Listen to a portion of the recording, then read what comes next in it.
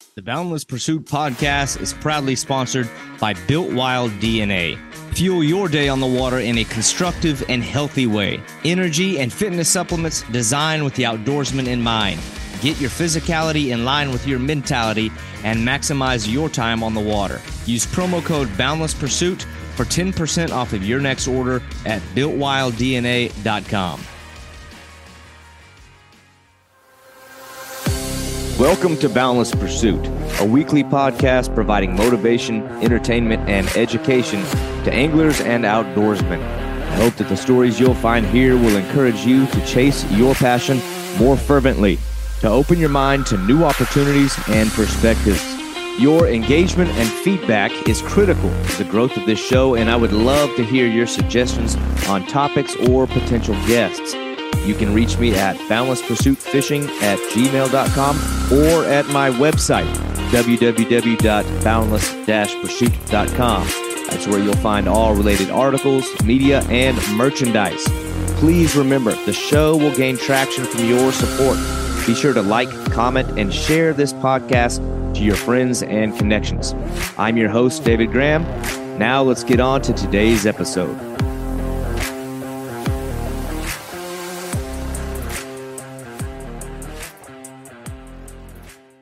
People who know this podcast and know me as an angler know that I love bowfin, and I have gone to bat for this species for years, citing their undeniable sporting qualities as a catch and release species. But I have not been able to defend their value as a table-worthy target. I just don't know that side of the fish, and frankly, I don't eat a lot of fish. But today's guest does. Justin Peden of Mississippi runs the Spirit of the Outdoors YouTube channel, where he's amassed nearly 15,000 followers. But he's not on there acting gimmicky or silly or just blatantly trying to get more followers. This is just a guy that's deeply embedded in the culture of the Deep South. And his content leans very heavily into sustenance, harvest of fish, game, and plants. And so a lot of what he's filming and promoting is the catching and the eating of what he catches and harvests, and just craftsmanship in general and using every part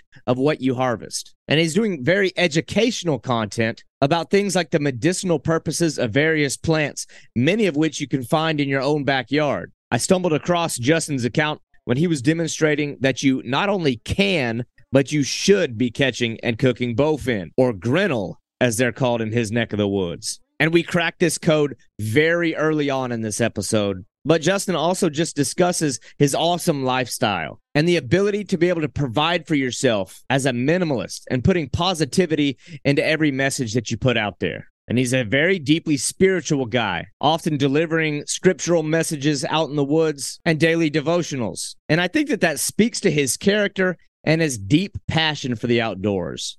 This is wholesome and pure content that the world really needs more of, from one of the most authentic and inadvertently entertaining people out there. This is Justin Peden of the Spirit of the Outdoors YouTube channel and Peden's Spirit of the Outdoors Instagram page. Okay, yeah, I had to scroll up and hit got it. Okay, we're good now. I got you. Well, Justin Peden, right? I want to make sure I'm getting your name right. That's right. I got to show at least that much respect. But, man, I appreciate getting you on here, and I will preface this conversation by anybody listening. Justin is a bona fide and legitimate country boy who appears to be out in, like, nice, rural, southern setting. We're out in east central Mississippi. Yeah. And it's nice and warm, and I'm probably 12 to 15 miles from the closest store, so yeah, it's rural. Well, if we can maintain connection here and keep clear audio and video, then we'll be happy. But I'll just give everybody listening a fair warning now. But man, I'm really pumped to get you on here, because I think the first time that I saw, and I wanted to talk to you about this before we started recording because I was so excited, but like the first time that I ever saw you was on YouTube. You got this YouTube channel that, to me, as somebody that's like really interested in that like rural South, like authentic rural Southern scene, your channel is like gold to me. And I stumbled across a video of yours catching grinnell. You're in grinnell country. Yeah. But that species of fish, bowfin, is very near and dear to my heart. So, like, anytime I find somebody else that's eaten up with bowfin or with grinnell, I automatically want to know more about them. But you do something that's really, really interesting to me with grinnell that I've never covered on this podcast, and I really don't know if I've ever covered at all, and that's that you're actually harvesting some of them to eat, right? Oh, yeah. I never catch one that I don't eat it. That is my whole reason that I love them so much. And that is interesting because most people that I encounter automatically go off on this tangent about this trash fish that are not fit to eat. And I didn't realize that everywhere else nobody eat them, because all of the old timers around here that I grew up around all eat them. We went on grinnell fishing trips, and then as a kid, we went down there with some giant shiners and a cane pole with like 30-pound test line.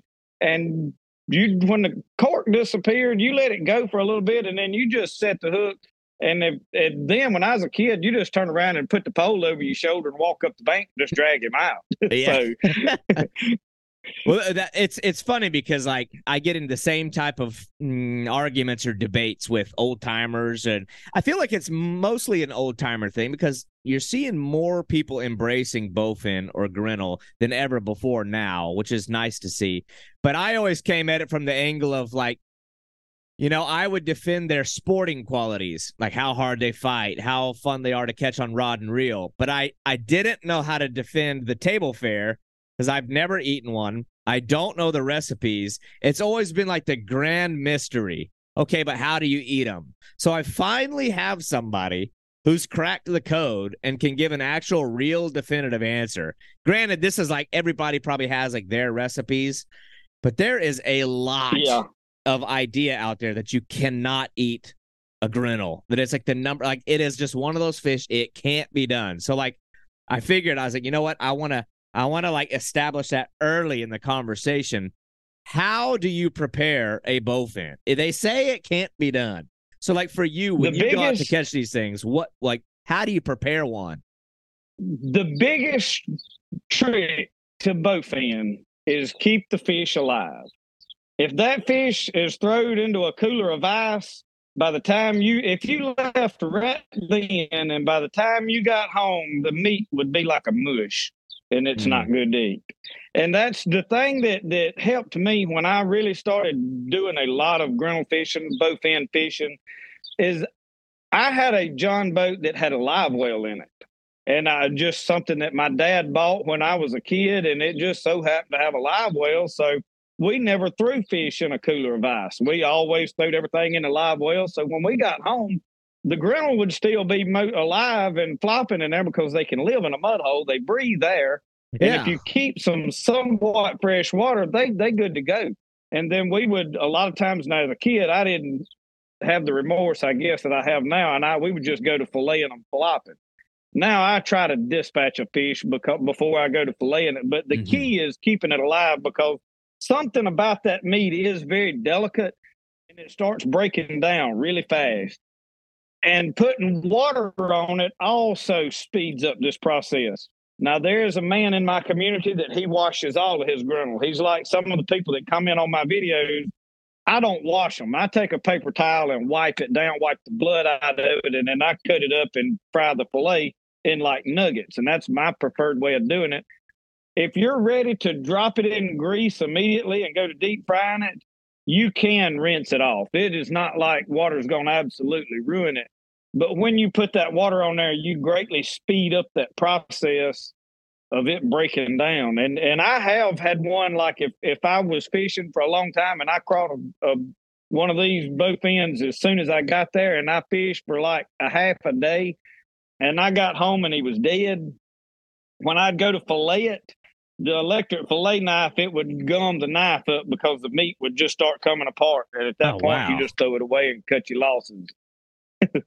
Now, is it like the meat itself? I've heard some people say that it's extreme. There's myths. I don't know of any other fish that has more myths behind it than a grinnell, than a bowfin. Like there's Yeah. more old wives' tales about that species than like any other. But like I've heard that they're extremely bony, and then I've also heard that there's like no bones, and then I heard about the mushy, like almost cotton-like texture of it. Mm-mm. Is it a bony meat? The one that is really bony is the chain pickerel, which is a jack, we call it here, and it's really close to a pike.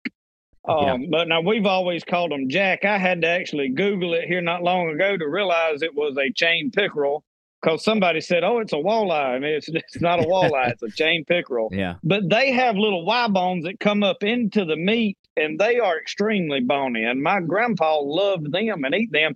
And I just recently, last week, in the video that came out this week, caught one of the biggest ones I've ever caught. It was probably 18 to 20 inches long, and I'm sure a couple of pounds, which the record here is 4 pounds and 6 ounces, I think. Yeah. Or maybe 6 pounds, 4 ounces, something like that. But anyway, the bowfin, it just has a lot like a catfish. It's got one row of bones down the center of it, and then the rib bones.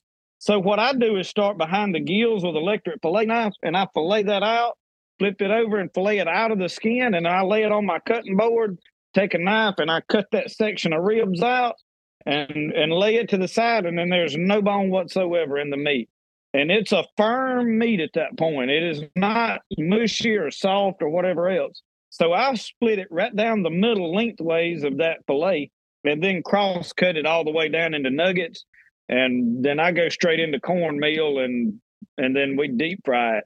And it's the meat definitely has a different texture. Yeah. It is not soft like most fish. You know, most fish, when you cook it, you can grab it and mash it, and it kind of flakes into pieces. This will stay together like a meat. Oh, interesting. So, okay. Yeah. Because that's what I was wondering. Like, can you relate it? Like, is there anything you can compare it to, even if it's not even a fish? Probably the closest fish that I have eaten that I would compare it to, and this is going to be really strange, is probably mahi-mahi. Interesting. Okay. And that's the grilled. Yeah. That is grilled because, see, I have taken these fillets, put them on my Blackstone griddle, and cooked it like baked fish. I have grilled it. A lot of people say it has to be cooked a certain way, and I find that to be not true as well. I think you can cook it any way you want to, as long as you cook it immediately. And another thing is, if you clean this all immediately and you go put it in the refrigerator, and I'm going to cook it tonight or tomorrow morning, you can throw it away. It'll drip through your fingers when you scoop it up. Oh, that's so interesting. So I guess the key step is keeping them alive up until the point of preparing them. That's right. Which would really, you would think that'd really be almost best practice for any kind of fish, to keep it as fresh as possible. But how interesting that you would relate it to, like, you know, what's considered a delicacy among fish, like a mahi. It's, you know, a mahi-mahi, when you order it grilled, and we go down to Biloxi to deliver pottery, and we go to a little restaurant called Harbor View. And it's a really good restaurant there, and I think it's closer to Long Beach probably. But I ordered mahi-mahi the other weekend when we were down there, and it's just it's more like a solid piece of meat than it is like fish, because fish is typically soft, but this is more firm, like when it's cooked right. And that's strange, because most people that cook bowfin talk about how cotton it is and how mushy it gets. And that's all strictly because they let it die or mishandled it before they cooked it. Now, so that's the thing, is I think people just don't know how to do it. Like, they didn't have the source of information. So then that leads me to wonder, how did you figure out how to do it? Was this like taught to you? Was there like you had to learn like by trial and error? Did you read about it? Like, how'd you figure out how to crack that code? You know, I think I could contribute. We've always cooked them and eat them here, but, you know, I really didn't have anybody show me how to cook them. I think the key step is me having a boat with a live well in it that I just typically kept them alive when we got home. Yeah. And I guess would say stumbled upon it, but now most people around here eat them. So yes, that knowledge is kind of passed down and passed around to people. because, like most things that are controversial, you have people that are either strongly for it or strongly against it. There's no in the middle. And that's like people here, they love bowfin or they hate them. There's no, well, I'd try it, or, very few times do you run across somebody that's like, well, I've tried, I've never tried it. It's either it's trash and we kill them and throw them out. So, right now, like I guess on the spectrum of freshwater fish, I mean, it's, a lot of times saltwater fish just seem to taste better, but like, in your local waters, what do you have? Like channel catfish, crappie, bass, bluegill, like your typical fish. Where does a bowfin stack up at table fare wise against your more recognized or more accepted species of fish? Number one for me. Number one. And this is no bull crap, right? This is dead serious. You watch my last video. I caught bass after bass after bass, and I steadily throwing them back in the water. And I love bass fishing. Yep. I grew up bass fishing from the time I was a little kid. I dug around in the shed and found my dad's old Ambassador reel. It was in a toolbox. I found an old rod that he had to put it together. I had to oil it up and get it working. And I started fishing cattle ponds with a friend of mine. And we was fishing with plastic worms and just catching bass and throwing them back just for the enjoyment. And a lot of people, my grandpa, he loved to fish, and we fished with an old bait back then that was called the Purple Snagless Salad. And I think they still make them. There's a company that still makes those, and I think the purple is the hardest color to get with the gold spinners. Yeah. But that's what he fished with, and they caught the bowfin on them. And I got to fishing in a swamp farm and catch them. And the next fortunate thing is the head of the Pearl River is about a mile behind my house. So we've always been able to take a four-wheeler or walk or whatever and just go back to the swamp and fish whatever's in that swamp. And it's mostly catfish, brim, crappie, bowfin, jack, and I'm sure I'm skipping something, but those are the more common. We have buffalo here, which we call them now I done went blank. They gaspergos, what they call them here. Okay, I've heard that. So and the main thing that everybody eats here is brim, crappie, and catfish. And then you've got a whole bunch of people that they griddle fish. And the people that griddle fish will all tell you they'd rather go griddle fishing than anything. And I think a lot of it has to do with like bass. I eat bass in the early part of the year when the water is cool. But as the water warms up, there's several of these fish that the taste changes in this muddy water. And I don't know if that's the case across the United States with all waters, but like mudcat is one that's very distinct here, that early in the spring, it's a really good fish. As the water starts getting up around 80 degrees to 90 degrees, it is not good to eat at all. I mean, it drastically changes. Yeah. And I find bass to be that way a little. Not as bad, but a little. But now if you fillet it completely out of the skin, you do away with a lot of that.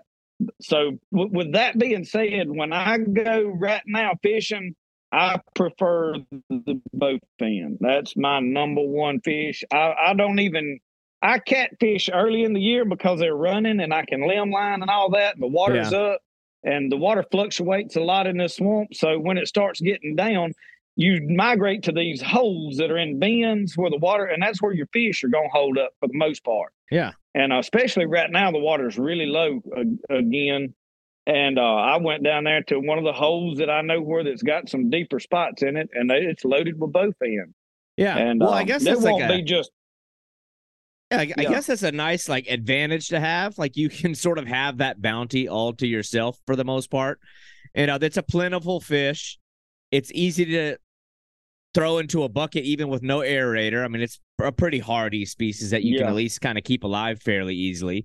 You're not like competing with everybody in town over who can who's eating them all up. So maybe it's a good thing that not a people have realized that secret.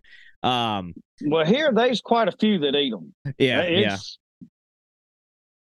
It is a weird thing. Like I remember, like I alluded to earlier when before we started recording, I first learned of what a bowfin was here in the term grinnell.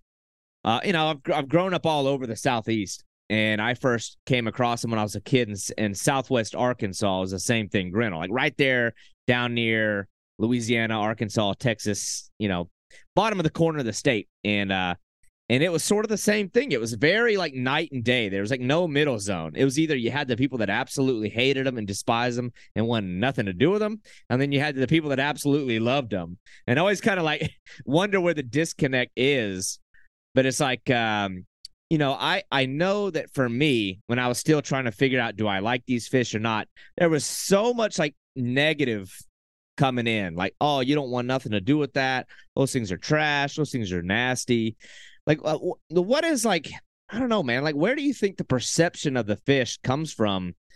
I don't even want to say the South. It's like across the country, but it's more of a southern species of fish. But like, where did bowfin go wrong? Like, where did people get off? Because it is a predator fish, and the people that are diehard crappie and bowfin fishermen, crappie and bluegill fishermen, this is eating up all of their fish. This fish is coming in and just running their, probably the crappie fishermen, I would say, would be the main culprits, because there's an abundance of bluegill. There's bluegill in every mud hole around here.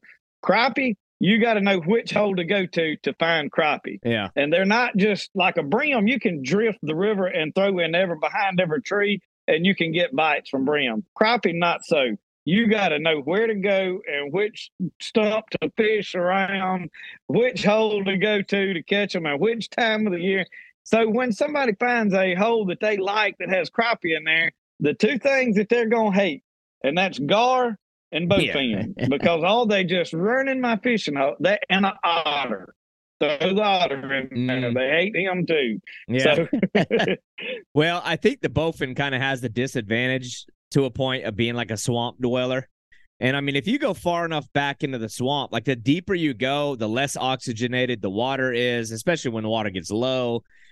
And it's kind of like it becomes more so that nothing else can live in some of these environments but a bowfin. It's like the people show up at these like oxygen deprived little bodies of water and can't find nothing but a bowfin and a gar living. Like, the air breathing fish are the only ones living. And, it's like your mind goes straight to thinking, oh, they ate everything. But ironically, I would see the same thing.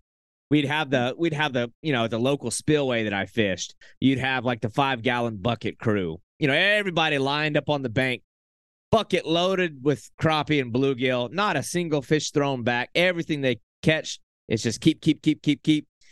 So the same people that are like, oh, these mudfish or these grinnell are eating up all the crappie, and then they sling up a big old stringer full of fish and take it home. I'm like, you ever wonder if maybe you're taking too much? Like, maybe you're and the problem. Most people that's catching any of these fish, like even the guys that are bow fishing gar, and that's one of the problems that I have. Like me, when I catch 2 grinnell, that's about all I can eat. Now, my whole family eats them. So when if I catch 3 or 4, I can fry a dishpan full, and my parents will come. My daughter's there, eat. My wife eats them. Anybody that I call is going to come eat grinnell. But if it's just me, 2 fish I can eat by myself. Yeah. If I'm going to fry them all, and then I'll eat them this meal, and then I'll eat leftovers in the morning or later tonight or whatever. And then if I catch another one, I'll put them back. And a lot of the fishermen, I don't know if it's because they don't get to go fishing enough or what. So when they start catching something, they can't release it. They have to put everything in a bucket. And and that's one of the good things we've learned from the bass fishermen is the catch and release. And they're I would say, the first people that started that. And I think now crappie would be one of the next things that needs to be watched, especially with live scope. And I'm not against live scope. That's one of the other controversial things that you're either for or against. Yeah. And I personally am not. I'm not really a live scope guy. I don't want it. It's not because I think with a guy that has it's going to seine out the hole. It's just a tool that allows you. My reason is I'm not there to stare at a screen. I do that at home, filming YouTube videos or whatever else. So I don't want to spend my fishing time staring at this little screen like I'm playing a video game. If that's what you like, then that's you. You do what you want to do. But I think one of the things that's given live scope probably a bad name is a lot of your average people that are buying it are buying it to catch more fish because they're struggling to find fish anyway. And there's some people that it is allowing them to take more fish home. And it's not because of live scope, it's because something wrong with them to begin with. And that, I think that conversation hasn't been had about live scope. It's not that live scope's bad. It's some of the people that bought it for that purpose. And everybody didn't buy it for that purpose. So, I honestly feel like live scope would make, I've never used it. I would be interested in trying it, but I know how I get. I think if I saw like on a screen a little blip on the bottom, like I would become so infatuated with trying to catch that one fish that the amount of time that I took to work that one fish, if I had just been covering water, I'd have probably caught 10 times as many fish. So it's like, I could see that working. I would be that way. Yeah, I could see that working against you. It's almost like a video game, and it's like you get like, for me, I could tell, like, man, I would just be so infatuated with like seeing my lure on the screen and trying to get like this blip to eat that blip, that if I'd have just been fishing the whole time, I'd have caught more fish. So it's and the thing that I am, and part of what my channel is about the experience. Yes. And I'm not there to see how many fish I can catch. I'm there because I want to eat fish, and I don't need but a few to eat. But I'm there to have a good time. And a good time to me is not stressing, trying to figure these electronics out and spend a fortune to do. The least amount of money I can spend to go and come home with what I want makes me happier. And if I can repurpose and reuse old stuff, I'm even happier about it. Yeah. And I guess it's my way of going back to the older ways of life. And it's more about the spirit of those ways than it is the actual technology. Yeah. Like black powder and primitive weapon. And it's not about the thing. It's about the attitude that presents. Yes. And I want to get into all that stuff because I totally agree. It's like there is enough YouTube channels out there as it is that are trying to sell you a product, that are trying to make it it's just purely just entertainment, like trying to get a viral moment, even if it means faking it, like trying too hard. And then when I saw yours, and it was all about like homesteading and like building things, repurposing things, the knife building. I want to get into all of that stuff because it's like deeply fascinating to me. And it's like a skill set it's like it's being lost, which is sort of tragic. It's like there's people who they're doomed if they lose everything. If you dropped them in the middle of the woods, they wouldn't make it 24 hours. So like I watch your stuff, I'm like, this is really, really cool. And I want to get there in a little bit, but I don't want to get off the fishing quite yet. As I start on the fishing. But you had mentioned earlier, I can tell that you are a very savvy guy when it comes to like harvesting food, making food. You defied the odds with making a griddle taste good. So then it makes me wonder, like, let's say in a similar category as like a gar, they sort of exist in that same realm. It's like, you have these levels of fish in the public's eye, not in my eye. And the gar is like right there with a griddle, with a bowfin. Have you tried eating those? Like, what's your experience with trying to cook up a gar? I have not. And I'll be honest, I struggle to catch a gar. I have people that say, man, they give me fits. I can't fish for them. Yeah. I have went a couple of times this year because I had the purpose that I wanted to try gar. I had watched some videos on how to clean it. I mean, they're difficult to clean. So I look, you take it and either cut it with 10 snips down it, or either start cutting it to back with a hatchet or a machete and cut it up and kind of haul the meat up out of it. And I've watched people get 2 nice fillets really out of the top of it. And I'm like, I want to try it. And I've struggled to catch one. And there's a duck pond back here that has some crappie in it. And the crappie are really hard to catch. Like you can only catch them certain times of the year because there's so much brush out in it. You can't find them. So, and then it's got a lot of vegetation in it. So right now you can't even drag a bait around in most of it because there's so many lily pads and weeds of different sorts. But there's a couple of places that I see a lot of gar, and I have really, really tried, and I've struggled to catch them. I've tried the little rope lure, the frayed rope and line, and they just won't go after it. So I haven't caught very many of them. I need to go bow fishing, I reckon. Yeah, well, what difference does it make if you're going to eat the fish at the end of it? It's like gig them, spear them. I admire, a lot of times the guys that I'm in the same circles with who love bowfin, who love gar, like are enemies with the bow fishermen. I'm like, well, you can't hate the action of bow, like bow fishing in and of itself is just like a primitive way of harvesting food. Now, what people do with the fish after, maybe we could sit and debate on. But I mean, if you're harvesting food, who cares? But I've heard nothing. We all agreed that we dislike the greedy people, and they want to take way more than they need just because. And most of them just want to brag about how many they caught. That's like here.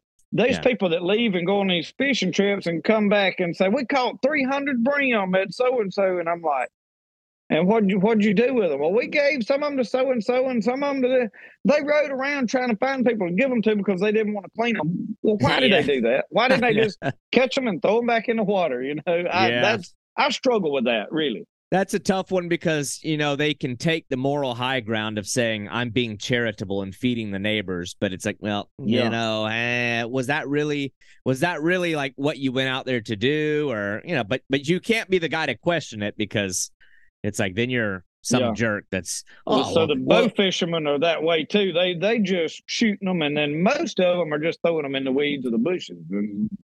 That's sort of like the unspoken reality or truth that I think we all know. At least I never want to hate on that act of bow fishing, like it as a sport. But I can just say what a lot of people say is like anecdotally, like my experience, what I have observed is like the overwhelming amount of the time I've seen those guys, they were shoot and release, shaking them off at the boat, throwing them in the boat ramp, and I don't know. That's unfortunate, but the gar was like an interesting one because I've never eaten gar. I've never really eaten many fish that I've caught, but I've heard a lot of good things about a gar. So I was kind of interested in what your experience with it might have been. I have not eaten them. I do want to, and my plan is to eat them because if I can figure out a good way to catch them, and I think probably one of the things is I need to go to a small cut bait and a smaller hook. Yeah, and just just gut hook them. Shallow fish them and try that. Because when I'm there fishing cut bait, I'm bowfin fishing, so I'm using a big hook and a big piece of bait, and they come up and with neither those gars, most of what we have here, we don't really have alligator gar with a big wide mouth. Yeah. So they're not really getting all that in their mouth and you're missing them. The only few that I have caught on limb lines where they got tangled up in the line itself. Yeah. And that's the way I have caught what few gar I have caught. Yeah, that's an interesting one. I always did better with long nose gar, needle nose gar under a float. Not so much on the bottom. I mean, they'll pick it up off the bottom too, but we'd always just let them carry it forever because that's what they grab they grab the bait and they carry it all over the place before they eat it. So sometimes you just have to, like, it's annoying. Then you just gotta let them eat. Have you had that experience with bowfin doing that? When you fish bit. I've always allowed bowfin to run with the bait at least a little bit. It's just you know how they are just by nature. They're usually near some limbs. They're near some sticks. They're near some weeds. So a lot of time you can't let them run or they get into that stuff. But I've never really had bowfin to like immediately gobble it up and eat it. They'll kind of grab it and bite at it and move it around in their mouth. My experience with them, and I've seen a video. I don't remember where I've seen it at, but there was a video of underwater footage of a bowfin eating a bait. And he grabs it in his mouth and some off with it. And it's like crossways of his mouth. And then somewhere in the process of him swimming off, he opened up and inhaled it. Yeah. And I'm like, that makes a lot of sense to me because of how many I have let them run a little bit and snatch the bait, like you said, because they're headed toward limbs or they're doing this or that or get excited and set the hook. And I come back with just the head and the tail's missing. I'm like, well, he never pulled the hook out of the bait. Yeah. So I've gotten to a point now after all these years fishing for them. It's just like some amount of failure is just going to be part of the equation. It's one of those species that you're going to miss on a lot. And even if you do get a hook in them, they're going to find a way to get it out of them, like, because they go so crazy when they're fighting. Yeah. But yeah, man, I don't know. When I saw it, and you've got some big ones too. Like, give me an idea. Like some of the, I think, golly, I'm gonna have to pull it up on the screen or something. The first video that I saw of you, it was like a really big one. I was like, oh man. So like my biggest one I caught in a canoe. I was fishing. Actually, I was crappie fishing, and I had just thrown a cut bait out on one of the extra poles and laid it down in the canoe. And when he started running with it, I let him run, and I set the hook. And he weighed a little over 9 pounds, and that is by far my biggest bowfin. And now there is recorded. Some people around here claim that 11 pounds is. I said this year I was going to see how big a one I could catch, and I've yet to break the I think 6 or 7 pounds, something like that, as big as I've gotten. So I'm stuck there. 9 pounds is a formidable fish, like for bowfin standards. It's such a violent species of fish. But, he literally pulled a canoe. I held on to him in a canoe, and we went in circles, him pulling a canoe. So yeah, that's a big fish. Yeah, I noticed on a lot of your videos, I mean, some bait fishing, and then some also, it looks like you're favoring a lot of crawfish patterns. I guess they're probably eating predominantly crawfish in that area. Yeah, this swamp has a lot of crawfish, and I like green lizards for bass fishing, so I fish with that a lot down there too, and they hit those. But the crawfish colored brush hogs and crawfish are by far the best baits, and that's what I like, and I like plastic baits. I mean, I'm typically going to fish with plastic baits and big game trilene line.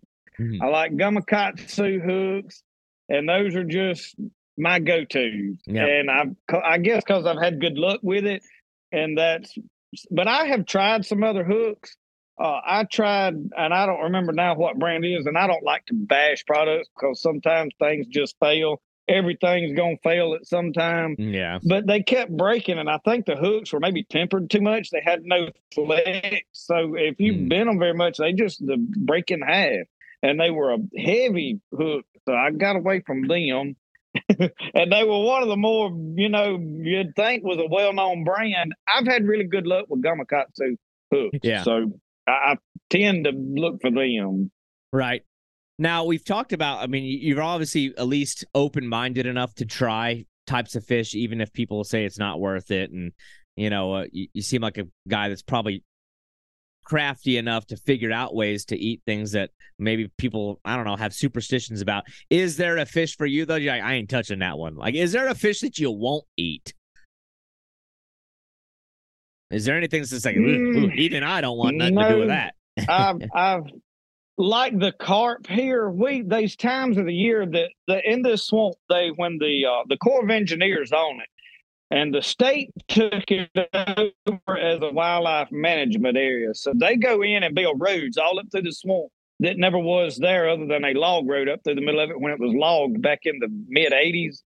So where they crossed the creek, they built low water crossings, they call it. So basically they go in and they pile this big riprap in the river and dig it down to where the water could run over it. And then they put smaller slag on top of it so you can drive ATVs and whatever through there. Well, the water runs over the top of it, and there's times of the year that these carp, we call them suckers here, the mouse right down on the bottom, and they will just stack up at night in that little water crossing when the water is like 8 inches to a foot deep, and you can literally go up there with a spear and just gig them all you wanted to.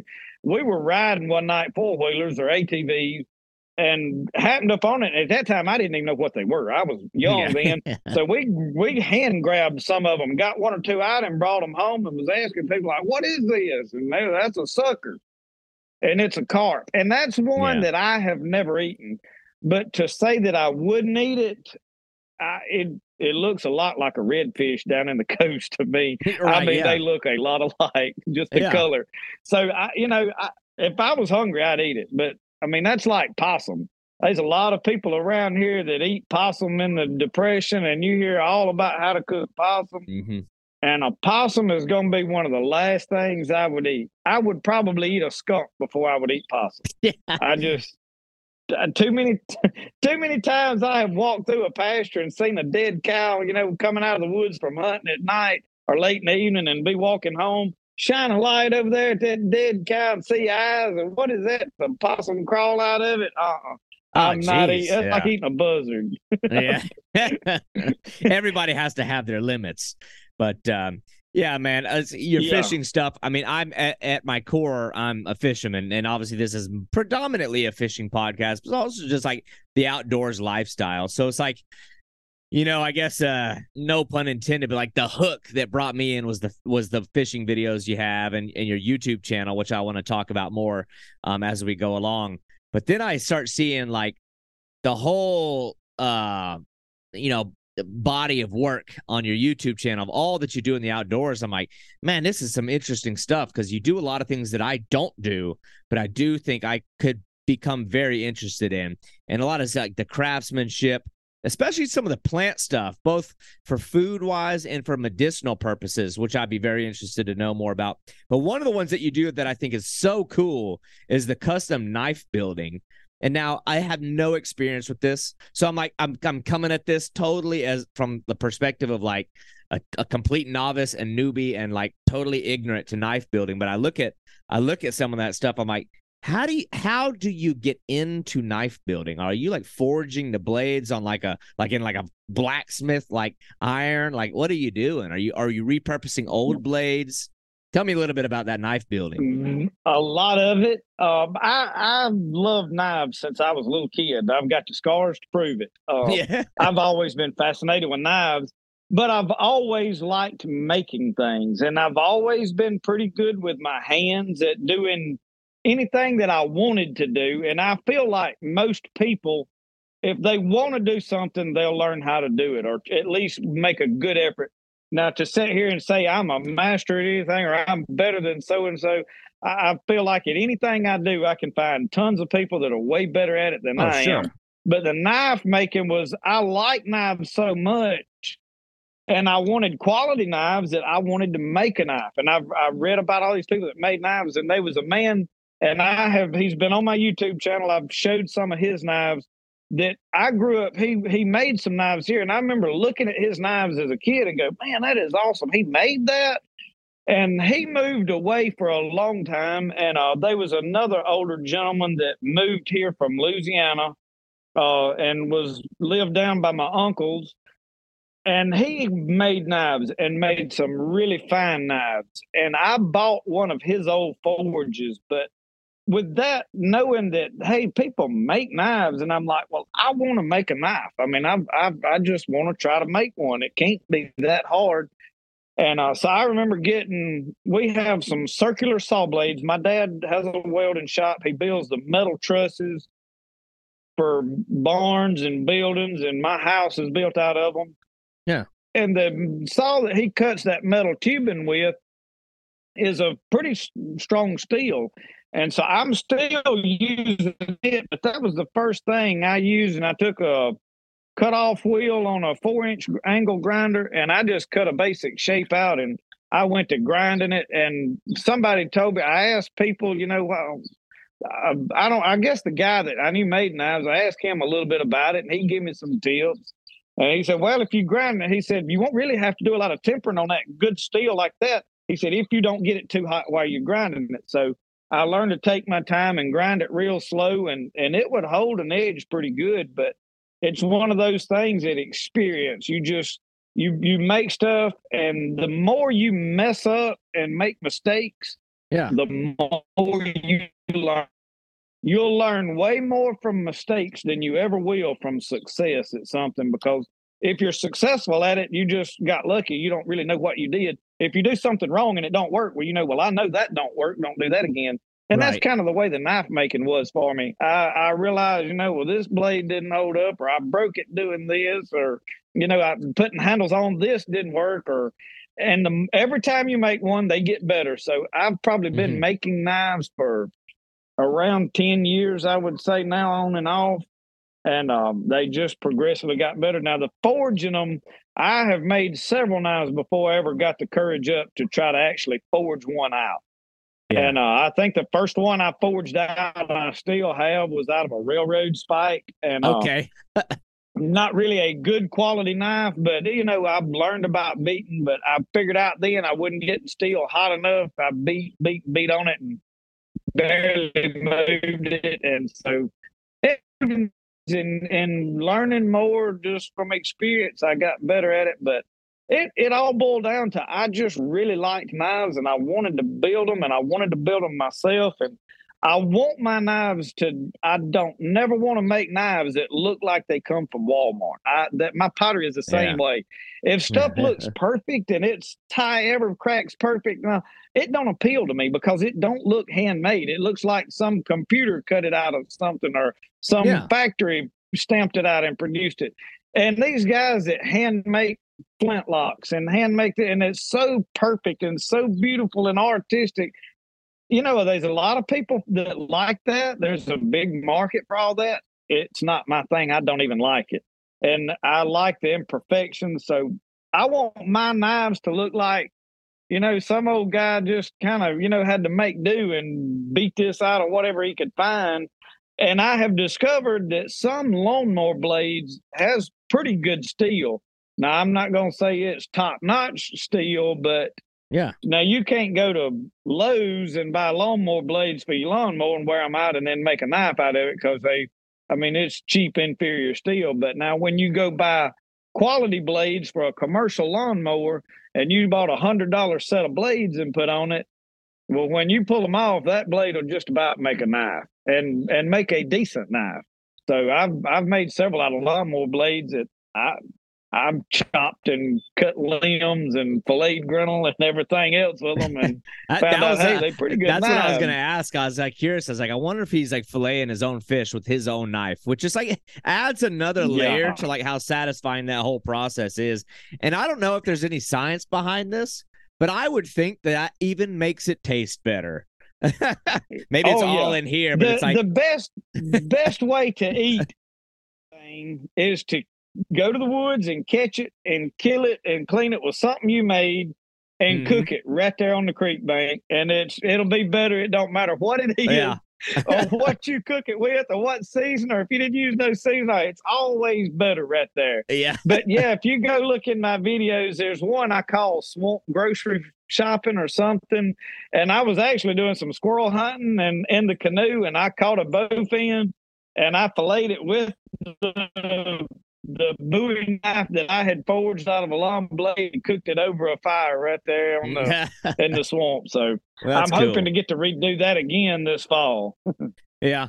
Well, I totally agree with you when you mentioned you kind of want the imperfections to still be in them. When you think about art, or people who are have any kind of recognized brands, I feel like the best artwork or the best artists, you can actually pick out their work in a spread of similar work, because it's identifiable.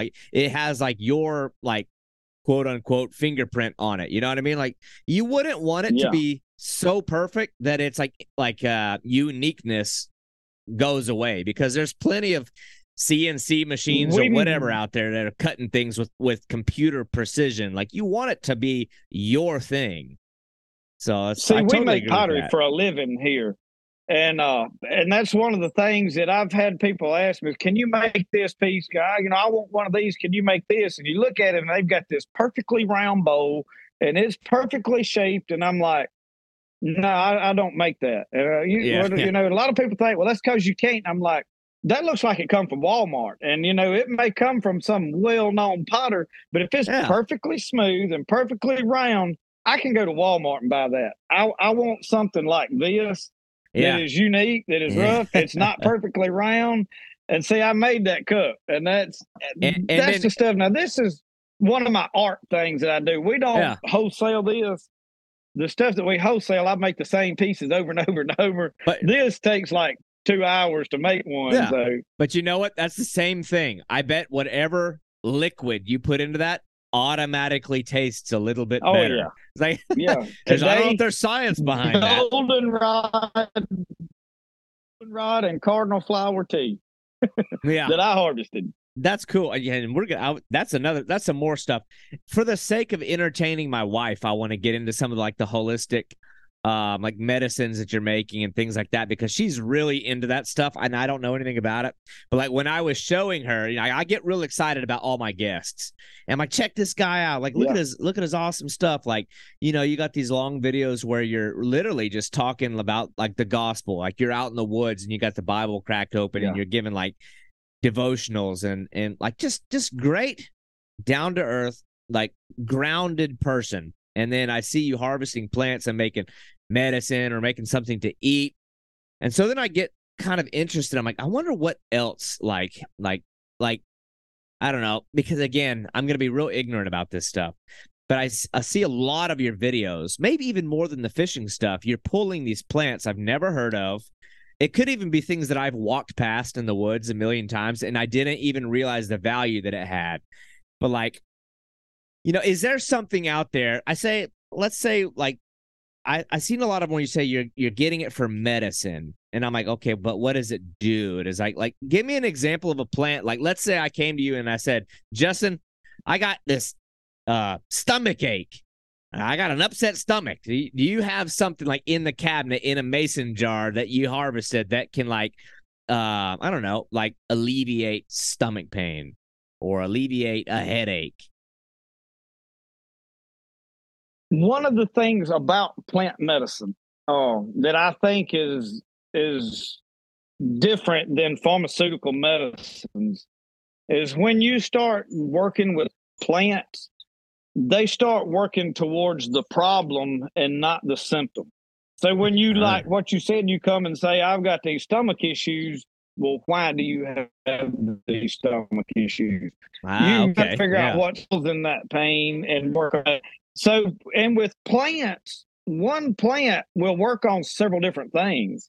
And a lot of people with plants, they get this idea of I guess from the Wiccans or whatever, the witchcraft and all that's, But when you go to the Bible and read, it talks about that every herb is given for meat, and the Garden of Eden was a place of herbs that they were eating and living from the land in plants. They were not eating the animals because at that point in time, death had not been introduced into the world. So they weren't eating the plants. They didn't do that until after they sinned. And God created the plants to keep us healthy, to keep us alive. Therefore, he created, I feel like, powers within those plants. It's my job to unlock that, to learn about it. And a lot of it has already been unlocked and learned and passed down. But what happened is somewhere after the Great Depression, when we got modern medicine became so widespread, or, even possibly up into the 1800s, we lost all of that knowledge of medicinal plants and even what the Native Americans knew, but even what the Europeans brought over here. And like we brought plantain over here, which is a little plant that grows probably around a corner of everybody's house right beside their driveway or their walking paths or, and it's Plantago major, and it works awesome for bee stings, ant bites, any kind of sores, cuts, bruises, things on your skin. But it also works like for your gut and inside. If you eat this plant, it starts healing things internally. It's been used for snake bites to draw out the venom. I think where I read, now, if I got bit by a rattlesnake, I'm probably going to immediately take off to the emergency room. Right. I'm not going to try to experiment with a plant. Yeah. But, in those instances where you're somewhere and you have no other option, I would be trying to use this plant to see if it would help me. But I think what I read is like with a snake bite, they would apply it topically to the bite to draw the venom out, but then they would eat the plant too to be working from the inside as well. Okay. But plants work on the wholeness of the body and fix things instead of just trying to put a Band-Aid over a symptom. And that's like, and what really gets me excited about plants is once you've tried something and then you see it work. And one of those evidence or how you call examples of that is my dad was really sick a couple of years ago. He got pneumonia. And he's like I am. He's not going to tell you if he's hurting or if he's bad, but he had run fever for on and off for 2 days. And we didn't realize how bad. And my little boy was young then, so we had thermometers at the house. Well, he said something one night about he was bad sick. So I went down there the next morning to check on him. I was like, well, Daddy, how you feel? And he was like, he was sitting in a chair just shaking like this.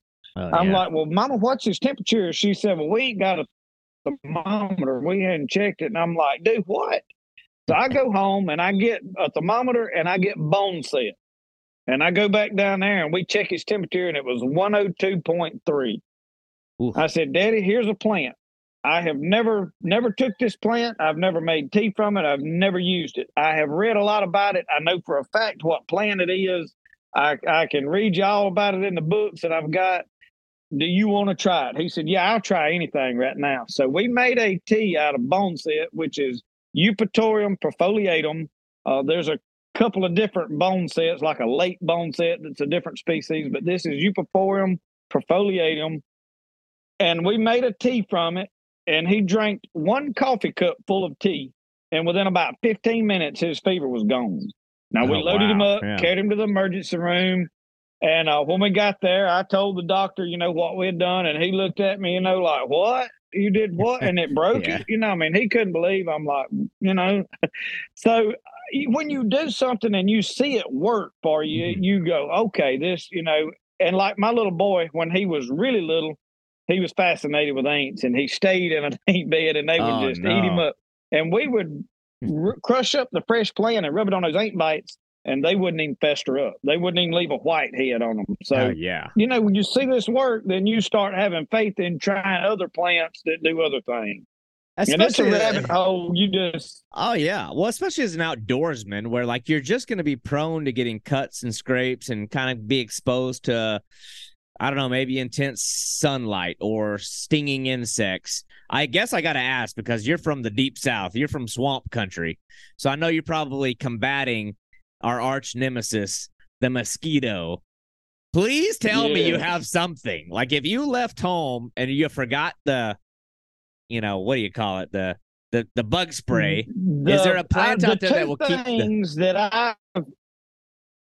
two plants that I have experienced summer leaf. Now, nothing is going to compare to the DEET that's in your off or your Repel mosquito spray or your Thermacell. Yeah.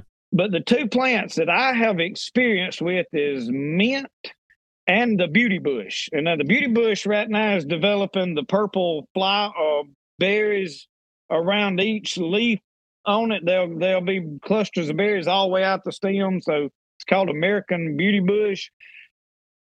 Crush that leaf up and rub it on your skin will help some. But now you get more power out of it by infusing it into an oil. So I dried some leaves, crushed them all up, put them in what we call a double boiler.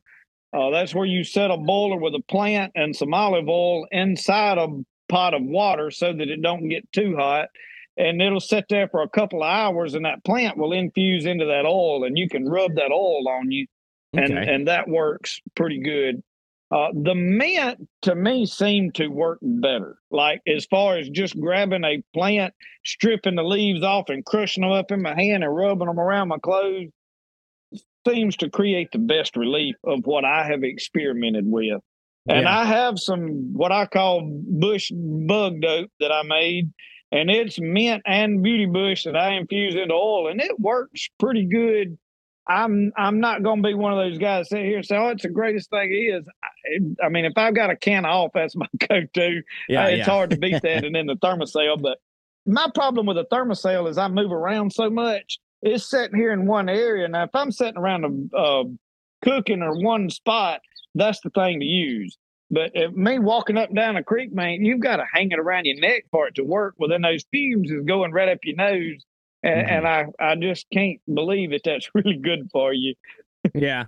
Because I gotta admit, there's been some times where I've been out in the woods and like I just get into them thick, like the mosquitoes are like as thick as the air, and I'm looking around wondering, like, man, I sure wish I knew what these plants did. Like become desperate, but I'm like, well, I better not just start rubbing leaves on my skin because I'm liable to grab something that's got a defense mechanism. One of the things with plants, and I tell everybody this: when you first decide, hey, I want to dabble in plants, whether it's foraging for food or medicinal plants, learn your poisonous plants first. Just know what poisonous plants is in your area, because there's not really that many, and you can learn them and positively identify them pretty quick, especially with Google. And Picture This app is a wonderful thing. Okay. It's not 100% correct all the time. I have caught it wrong, but it's a good starting place.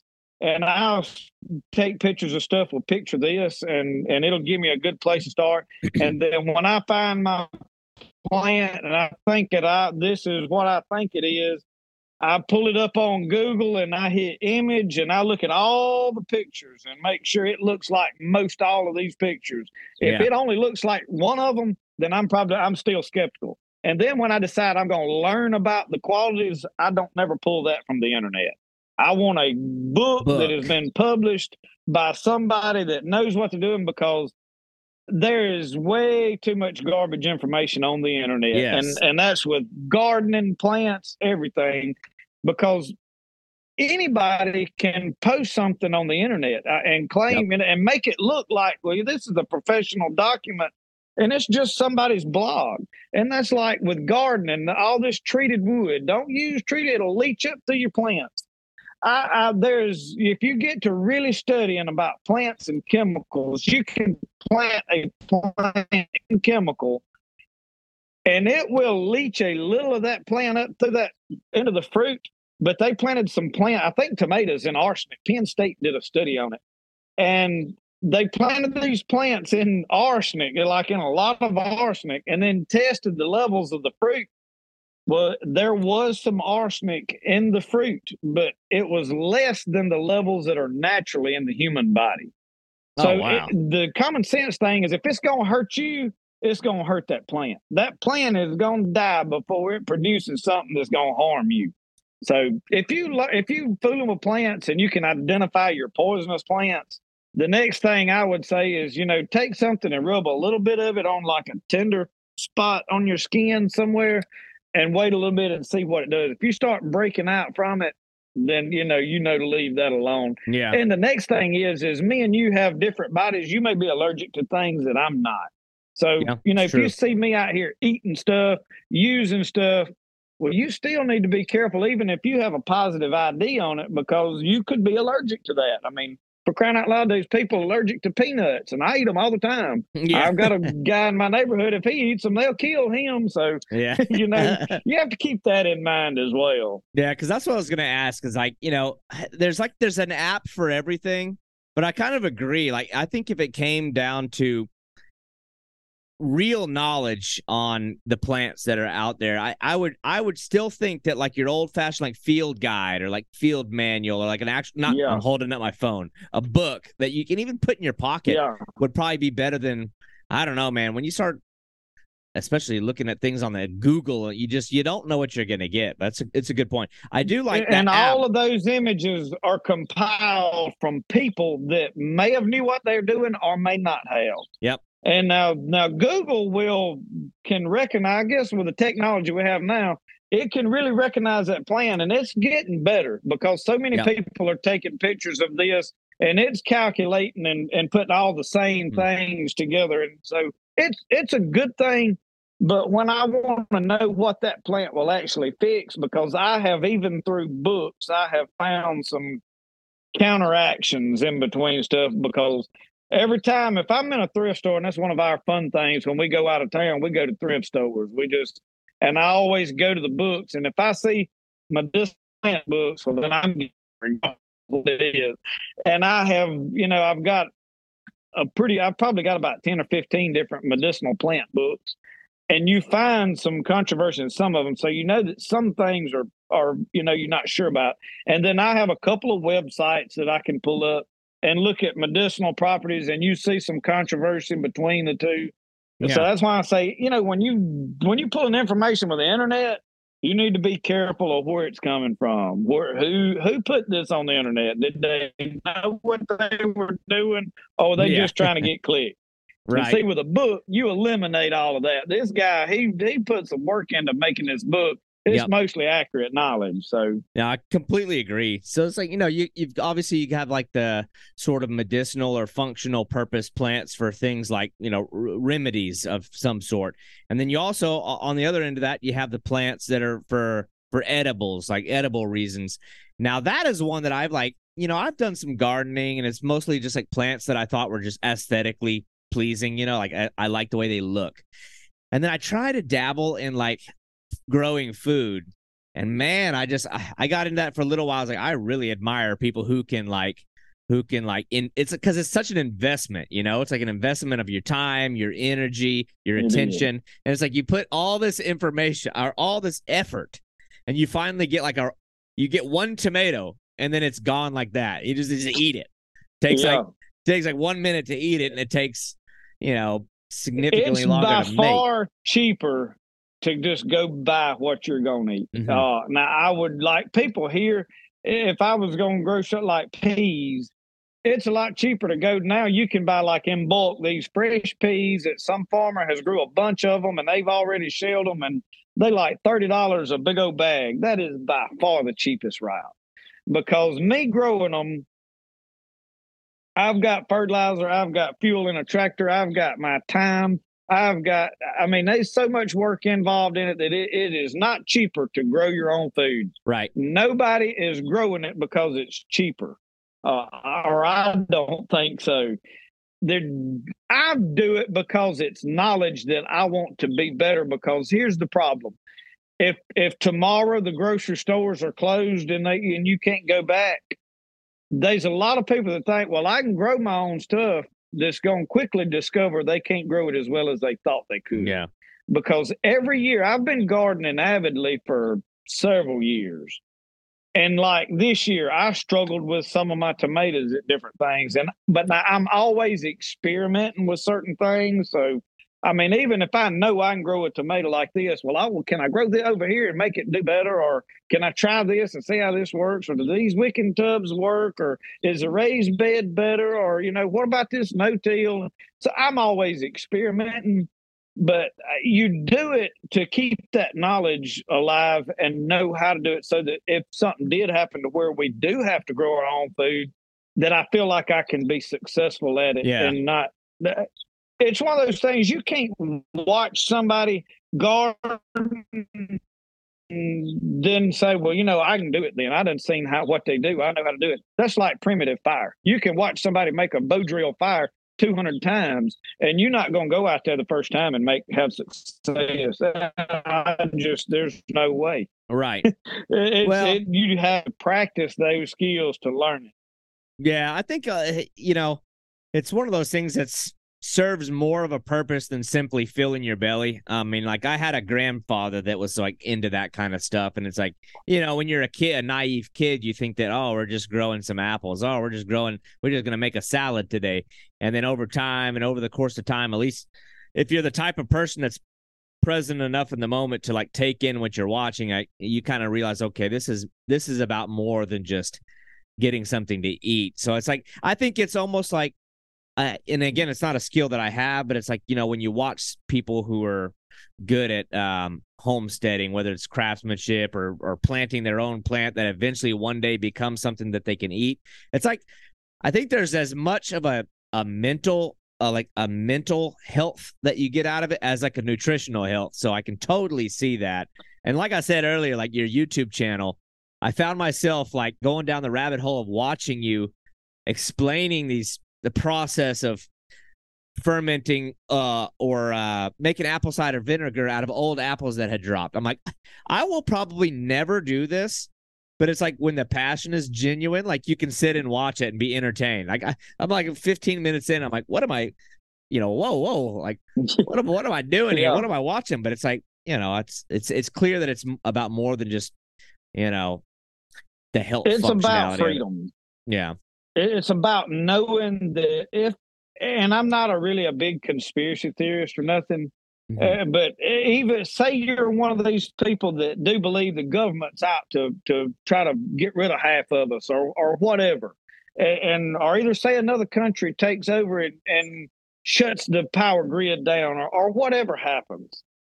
It's about knowing that, you know what, they can't starve me out because I Yeah. can take care of myself. And that's part of that sense of freedom is probably what most people are attracted to, knowing that I can fend for myself. I can see what's going into my food. I can see where it's coming from. And then for me, the spirit of the outdoors is my consciousness of my connection to the world around me Yeah. and to the creator that created it. And Yep. a lot of people, they want to, like, well, medicinal plants especially, well, let's harvest this plant and let's trade a lock of hair for it, or let's sing it a song, or let's give thanks to the plant. And you know, they understand that this plant has power. It does. I admit that plant has power, but that power is given to it by God. So Yeah. when I pick this plant, I have no qualms about grabbing it and jerking it up by the root.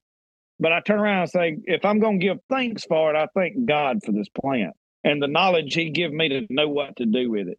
And that's a connection that very few people are bridging the gap on. Yeah. It's either a holistic, let's worship the plants and the earth, or let's just don't fool with it at all. There's nobody that's gone back to the connection of God and plant and me.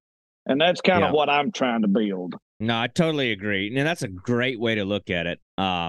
I even think buried in there, like let's say like a fisherman, again, I'm tying it into like the fishing thing. I think even people that are going out and catching and releasing, somewhere buried in their reason for going to fishing, like it might be a small part, but I do think it's a foundational part. I think every man and woman, it's not man-woman thing. There's it could be a subconscious thing or it could be an intentional thing, but I think we all like want to speak to that side of us, like that primitive side to us that's like, you want to simulate the ability, like even if you're throwing it back, you want to simulate I have the ability to provide for food. And I think that's for some people that's at least part of why they're going out there to chase game, to have an experience with an animal.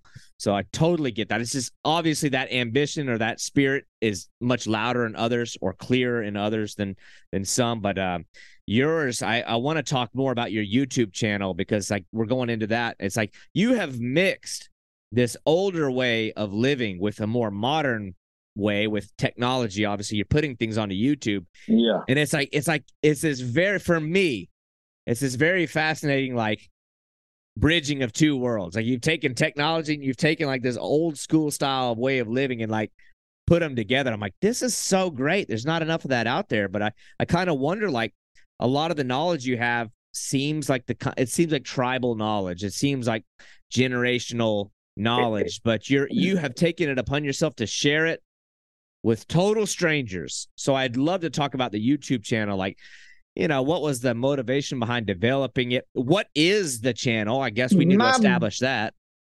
Well, spirit of the outdoors is basically what I just said. It's the spirit of God in the creation and my recognition that He created all of this for me. The spirit of the outdoors is me sitting here and being able to recognize that I'm in the middle of a masterpiece. Yeah. Even the little things, like days that I'm out filming plants, I can zoom in to little bitty ferns and moss growing with a ant crawling by, and it's in that frame blowed up big screen TV. It's a beautiful picture. And then you can zoom out of the whole landscape across of the trees and the clouds behind it, and it's, you know, there's beauty in everything. But then when you start realizing how powerful each individual piece of this is, as far as the ability for this animal to feed me, clothe me, this plant to heal me, feed me, you know, create shade for me to, I mean, there's a lot. When you start unlocking every individual thing, the spirit of the outdoors is my ability to take from what's around me and use it to my benefit. Yeah. But not abuse it either. And I believe in conservation. I believe in using what I need. And that's like trapping. A lot of people that are attracted to my channel for the respect of the wildlife and respect of the fish and respect of the plants and stuff struggle with my trapping. But I live in an area that if like my garden right now, we've got stuff just raiding everything. Birds is just stealing all the berries, every berry that comes up. They're eating all the corn that's left on the stalks. The coons are coming up and eat. You have to keep that in check some way or another. And Yeah. either you've got to kill it or you've got to trap it and haul it way off. Well, a lot of people don't realize it. You can load a raccoon up.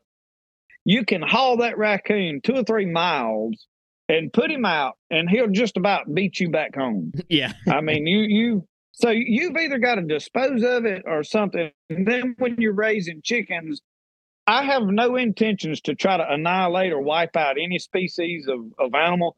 If they could all get along and live in peace, I could enjoy sitting here watching foxes play in the front yard.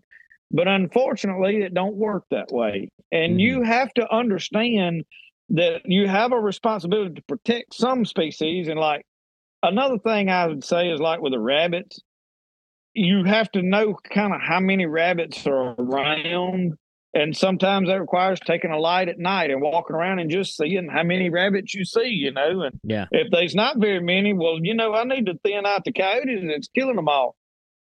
Then if you see just rabbits everywhere and they're eating the garden up, well, you probably don't need to trap coyotes out here. So having that knowledge, not just how to trap, but when to trap and if I should be trapped or not, a lot of that is part of the YouTube channel. But asking why I started it probably has to do with the trapping. When I first started trapping, I was asking some of the guys, I said, how do they catch a mink? Because a mink is one of the things, we don't really have a lot of them, so I don't really try to trap them here because there's not that many of them anymore. There used to be.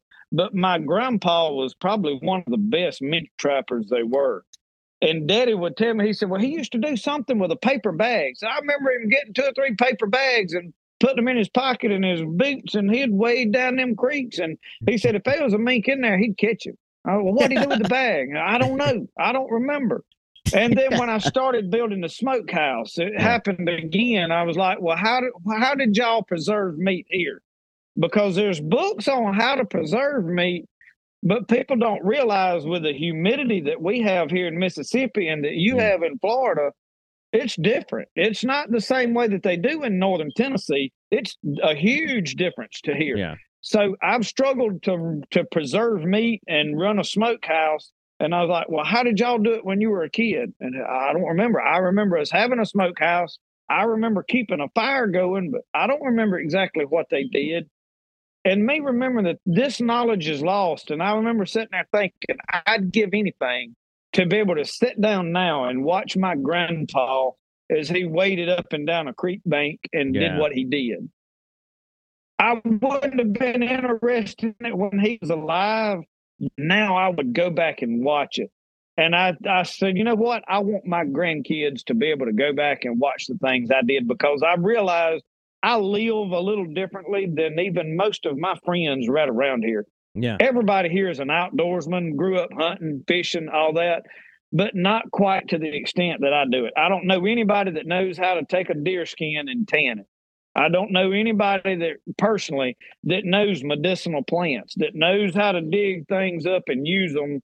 So I started searching for that knowledge, and my thing was is I need to share it. And then another thing was with the gardening. When I was fortunate enough to have my dad still an avid gardener, and he grows enough on his own that I wouldn't have to garden at all. I could just go pick out of his garden and we would all have plenty to eat. But I have to grow my own stuff. And then when I mess up, I can say, Daddy, what did I do wrong here? Or how you do it? Why is yours so much better than mine? And, well, I thought this fertilizer wasn't good for this or that. And I'm watching the physical evidence. When I plant like this and he plants right there, all on the same 40 acres of land, well, there's a difference. His is doing better than mine. For what reason? So I'm able to learn, from their successes. And then I remember my nephew, when they moved down to South Mississippi, he decided he wanted to start growing a garden. Well, my brother don't garden very much. He gardens a little. And but they didn't garden much as a kid because he worked a lot. And my nephew was asking me and my dad, well, how do you grow this and how you grow that? And I'm like, well, I tell you what, I said, you watch my YouTube channel. I'll put how to do this on there. So I was doing some of my gardening so that he could watch it. And I realized, there's a lot of people that are getting interested in gardening that you have now, either all organic gardening or nothing else. There's nobody just doing the old timers way of gardening, where anything you get online and find now is all about organic, no-till, all this stuff. And if that works, I'm okay with it. But I have really found that the no-till stuff is really a lot more work than it's worth. It's more work than they portray it to be.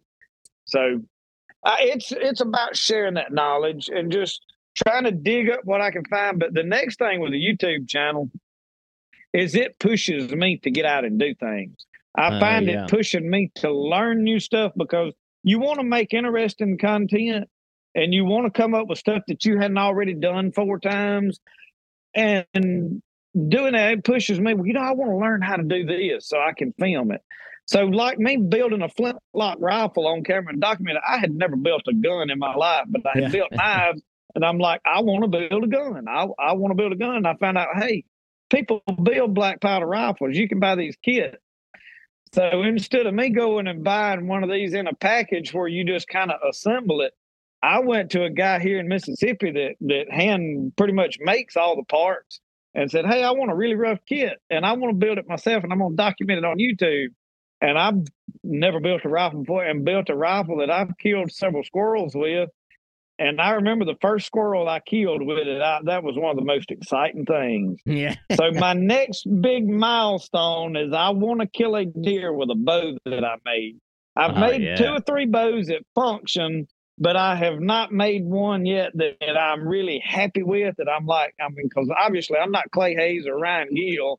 Mm-hmm. So I've got a lot to learn that I want to accomplish. I think there's a lot of satisfaction in knowing I made this bow and then harvested game with it. I think that's huge. 100%. Well, I've been a big fan of it already, and clearly other people have as well. I appreciate that you're staying practical and you're like looking to be authentic and then not getting too caught up in being over the top, trying to be viral moments and entertainment. But you've clearly, you've got between 10 and 12,000 followers or something already, right? I think if I should have written that down. We broke 14,000 last night. So you're even, I looked even last higher. Night. It went over 14,000. Yeah. So mine has not grown as fast because I'm not. This is my niche. Like you're mostly fishing. Mm-hmm. The algorithm will pick up. This is a fishing deal. We go, okay, we're gonna put it all the fishing people are there.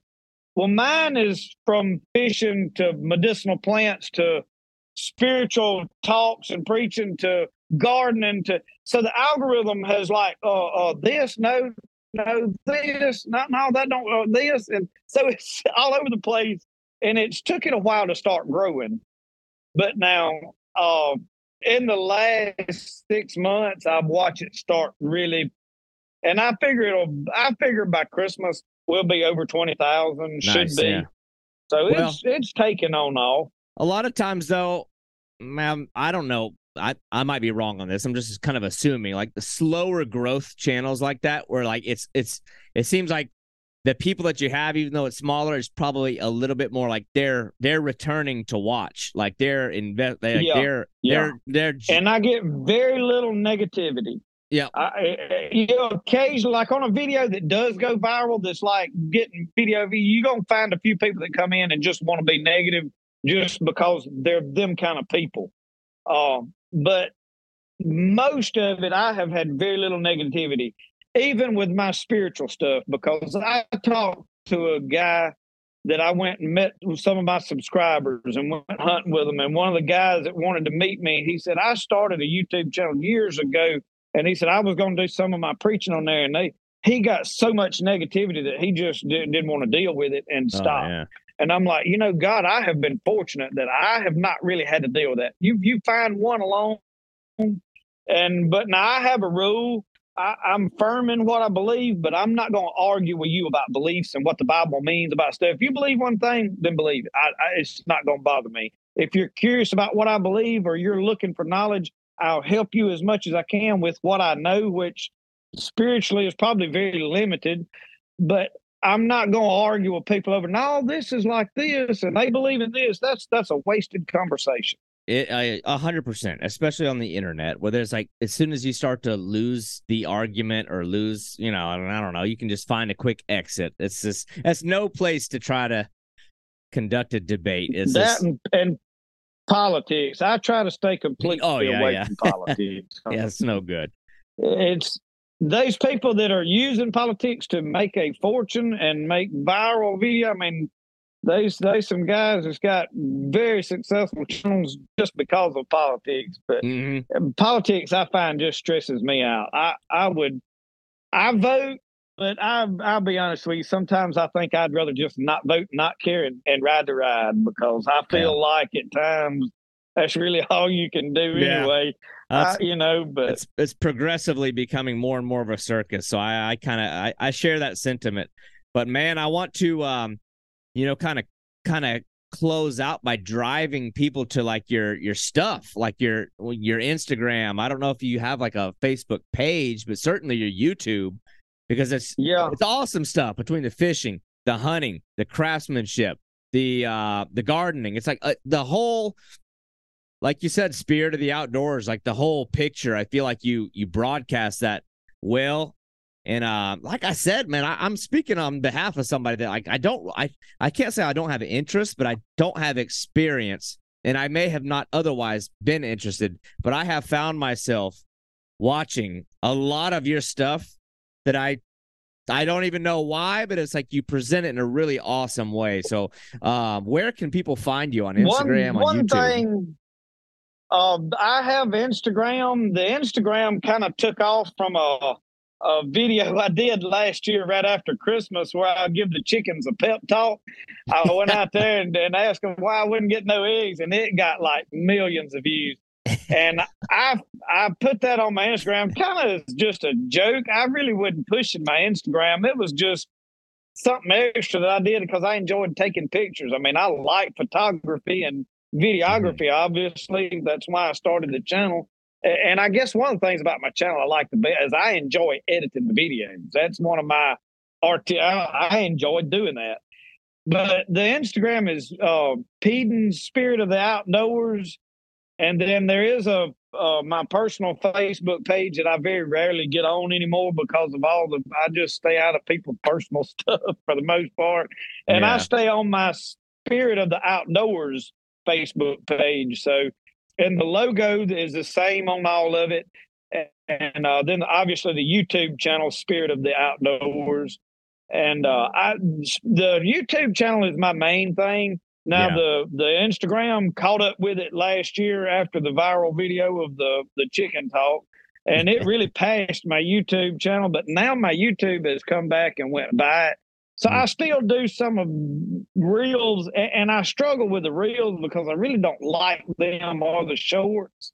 But they are the best way to find fans and people, because people come there seeing that, then searching for your stuff and find it on there. So, but my thing with the reels and the shorts is it's like a rabbit hole. Once you go through and watch 2 or 3, you realize 30 minutes later I've watched 100 and I've what am I watching? And half of it you don't even care about. So, but anyway, I do some, and I try to put some educational stuff on there, but I also try to keep it funny, keep it entertaining. And one of the things you'll find about my YouTube channel is it's real. What you see is real life. It's not a staged production.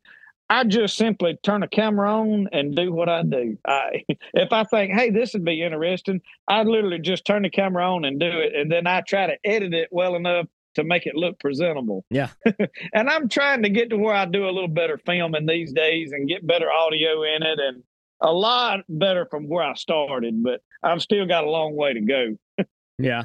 Well, I love it. And I'm going to throw like those names and links up on the screen and things like that and try to drive people to it. I agree. You kind of have everything. You've got photos, you have short clips, you have longer videos. So you kind of have a little bit of something for everybody that's interested even a little bit in the outdoors. So, man, Justin, I appreciate your time. And I make a lot of content.